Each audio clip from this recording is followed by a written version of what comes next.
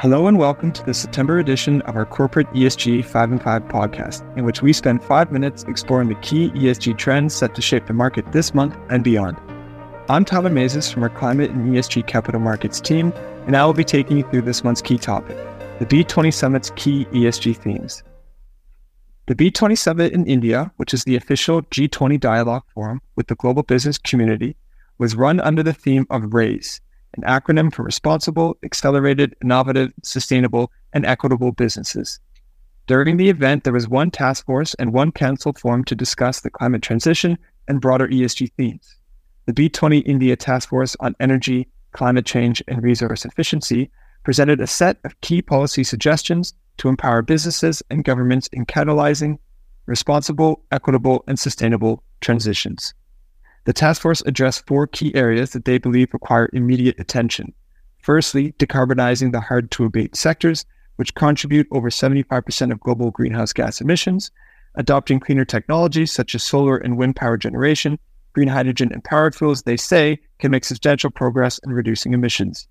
Secondly, equitable access to clean energy technology and climate finance, especially for the global south, is crucial for sustainable development. They believe empowering these regions with technology transfer and financial support ensures their journey aligns with low-carbon pathways. Thirdly, a just transition is essential, considering the social and economic impacts on nature, individuals, and communities. Ensuring energy access, security, and affordability must be kept at the forefront of planning energy transitions. And lastly, the task force aims to empower businesses and governments to embrace responsible, accelerated, innovative, and sustainable, equitable practices. From those key aims, the task force has come up with 4 recommendations and further policy actions to help reinforce its mission. It has also published KPIs to track the performance against these policy recommendations. The first recommendation is to enhance the global cooperation in accelerating the net zero transition, focusing on accelerating development and commercialization of clean energy technologies and developing clear and bold pathways to decarbonize the ecosystem and supply chains in line with the Paris Agreement. The second recommendation is to enhance efforts to improve the availability of and access to climate finance through the introduction of new and expanded low-cost financing options for the energy transition by boosting and repurposing public finance, establishing a clear mandate for multilateral development banks to support energy transitions through the reforming of their operations, governance, and risk tolerances was also suggested. The third recommendation is to ensure a just, equitable, and resilient transition with affordable energy access through a balanced approach to energy transition, which includes diversifications, reskilling, and employment opportunities for all.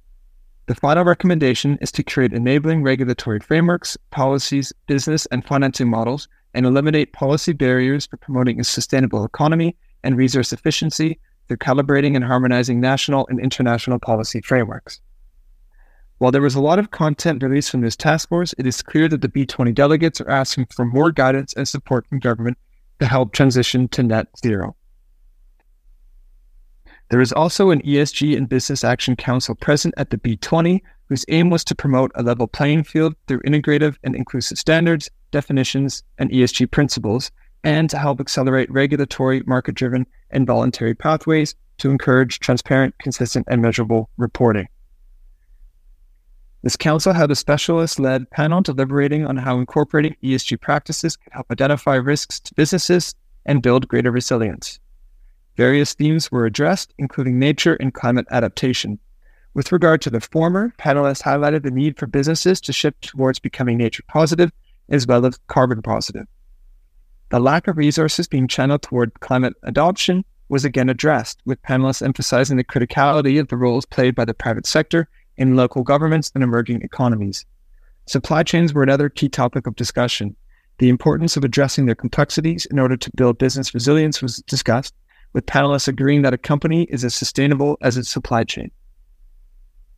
This ESG and Business Action Council also gave policy recommendations that mirrored that of the Task Force on Energy, Climate Change, and Resource Efficiency, however with a greater emphasis on adaptation, which is an ever-important piece of the transition puzzle. Thank you for listening to this month's Corporate ESG 5 and 5. I hope you found it useful. As always, please be sure to check out our monthly newsletter and LinkedIn content for more on the key ESG trends shaping the market. And if you like this episode, please follow the channel, click the notification bell so you can get future episodes as soon as they are released. Thanks again, and see you next time.